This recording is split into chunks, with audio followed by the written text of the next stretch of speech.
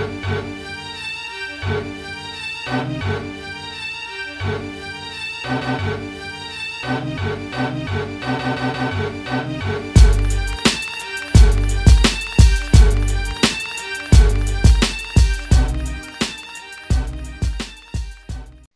to the first episode of With a Plum, a show about the history, culture, and happenings in the beautiful game. We're your hosts, Rajat Yes, and sir. Neem Neem, and it's a pleasure to have you all with us. So let's get into it.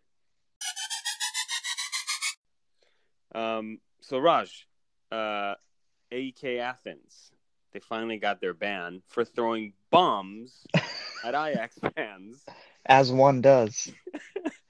So the ban specifically is 2 games behind closed doors, 2 seasons of probation. I don't know what happens if they break that probation, but I guess we'll find out. And they got fined 80,000 euros. What do you think about the severity of the ban?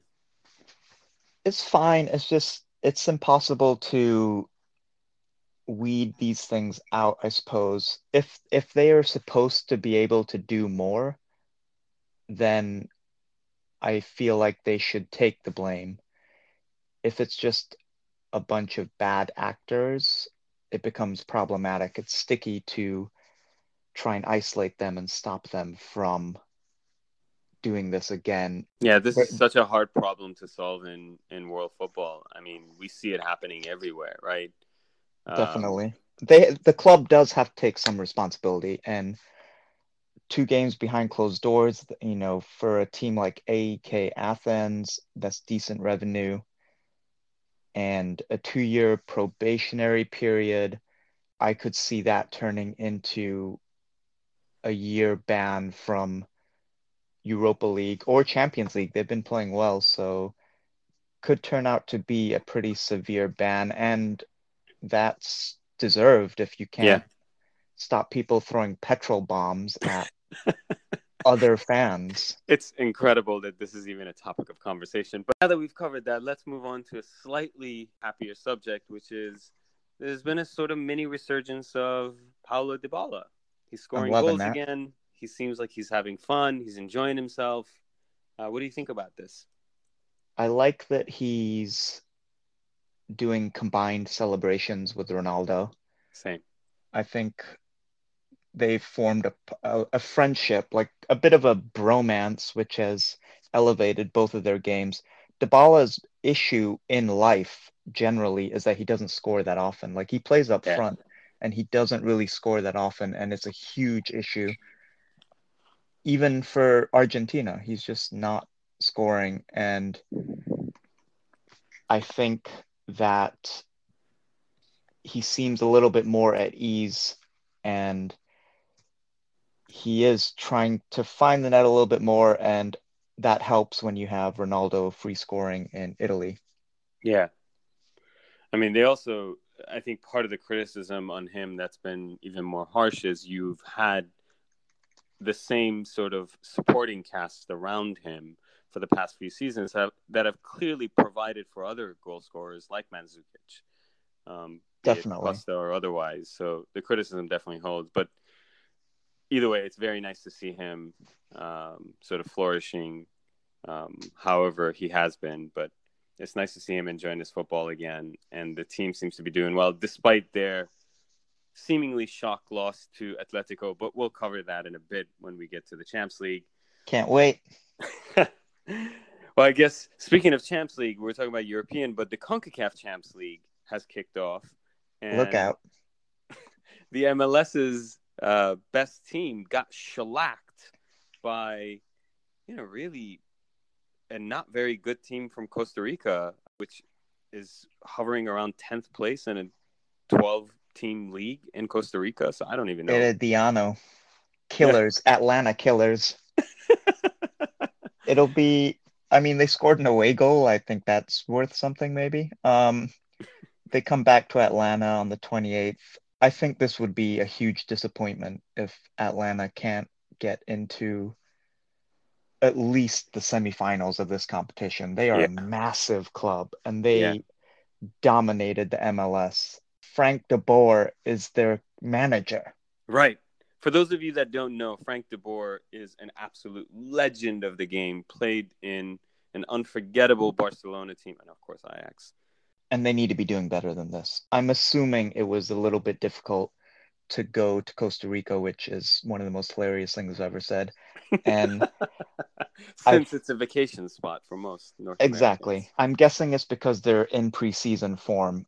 Right. That's why they are struggling a little bit, since this is the MLS preseason. MLS starts very soon, a few weeks.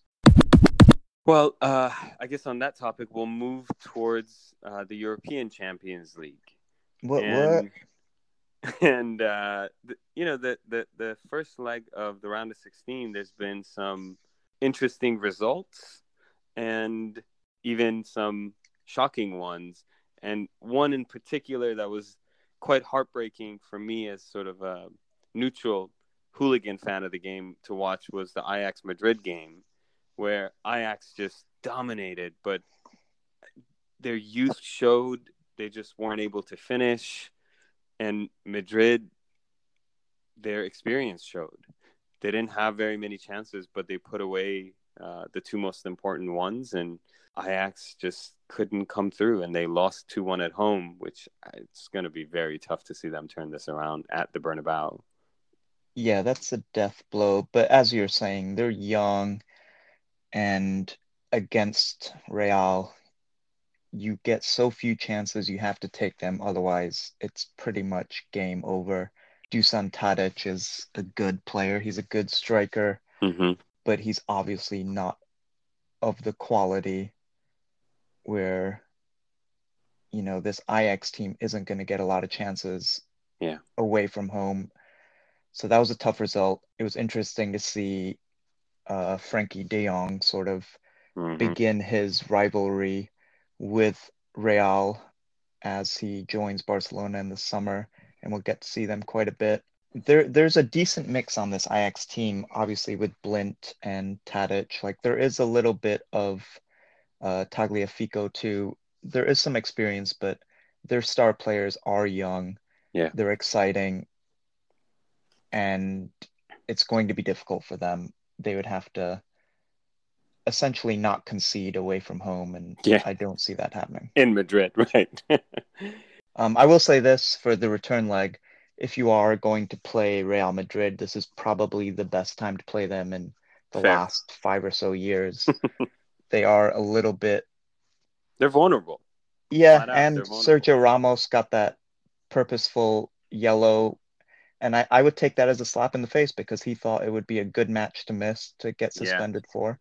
And I would take that as an opportunity to go all-out attack. It'll be a fun game because Ajax will just be going for it. But yeah, I agree with you. I think that was probably the most interesting result of that first leg of the round of 16. I won't lie. I had higher hopes for United. I really did. That one kind of broke my heart too a little bit. I did too. PSG played well though. Yeah, they did. It's hard to fault United. They showed way too much respect for Mbappe. Yeah. United are too big of a club to fear anyone, and they did. And then Pogba got a silly second yellow. Yeah. The occasion was a little bit too big for them, and it's frustrating because United are better than PSG. I know that's a wild thing to say, but they are. And they should be beating PSG, or at least getting a result against them at home. So that was disappointing, not even scoring. Like, I don't really know what's going on there. But the injuries killed them. It was a completely different game. Lingard, Martial going out. United play slower. They weren't ready for that. Alexis Sanchez is bringing nothing to the table. Oh, my God. Lukaku is in a slump. It's bad. I think they will do better away from home where the pressure is a little bit off. But I don't see PSG relinquishing that lead at all. Yeah. It's going to be tough, but then again, they've been known for colossal mental breakdowns in recent years. Definitely. I'm down for another one of those. Well, moving on to Atletico and Juventus, we alluded to Juventus's earlier little debacle that they're going through, and really it's just this one match. But old guard at Atletico, both center backs came through late on. Yeah, they were sloppy goals. Definitely. Atletico, I think it was more of a case for me. Juve didn't really create too much. Yeah. It was a pretty even game, but I don't think anybody at Juventus can fault the result. Ronaldo, Mandzukic, Dybala up three. They didn't really create too much. I think it was a somewhat fair result. Griezmann on the ball is delicious. He's incredible. Yeah, it's fun to watch him. Um, he was up for it as well. And yeah, the two big time center backs got their goals. And I think Juve will fancy themselves at home, but it will be difficult to keep Atletico at bay as far as scoring. Yeah. I I think that they can do it, but they would need to score early and they would really just need to believe that they can overturn the result. But you have to understand that Atletico do not concede goals. Like Yeah, the they last time really they don't. conceded a goal was like 2008. Like it's When very Diego Godin had just joined. yeah, exactly. Godin was 35 in 2008. So that's why everyone essentially has written off this tie, but I think it's a mistake to count out any team with Ronaldo. He feeds off of that, Hmm. and he will make it a personal mission to score at least both those goals. Hmm. Dybala hitting on all cylinders, and it's happening at the right time. Definitely. That'll be a fun one to watch. No doubt. No doubt.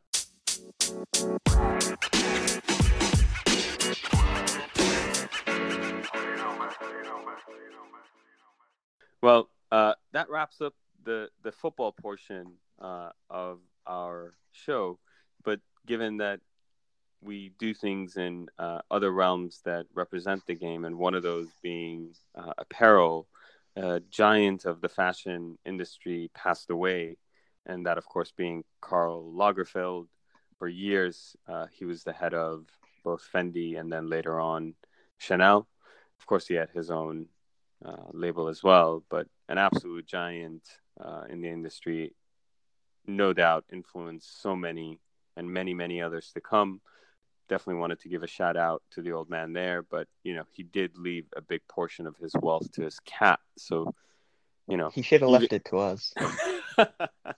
listen, even greats make questionable errors, and that's an interesting one on his end. But his money, he gets to choose what he wants to do with it.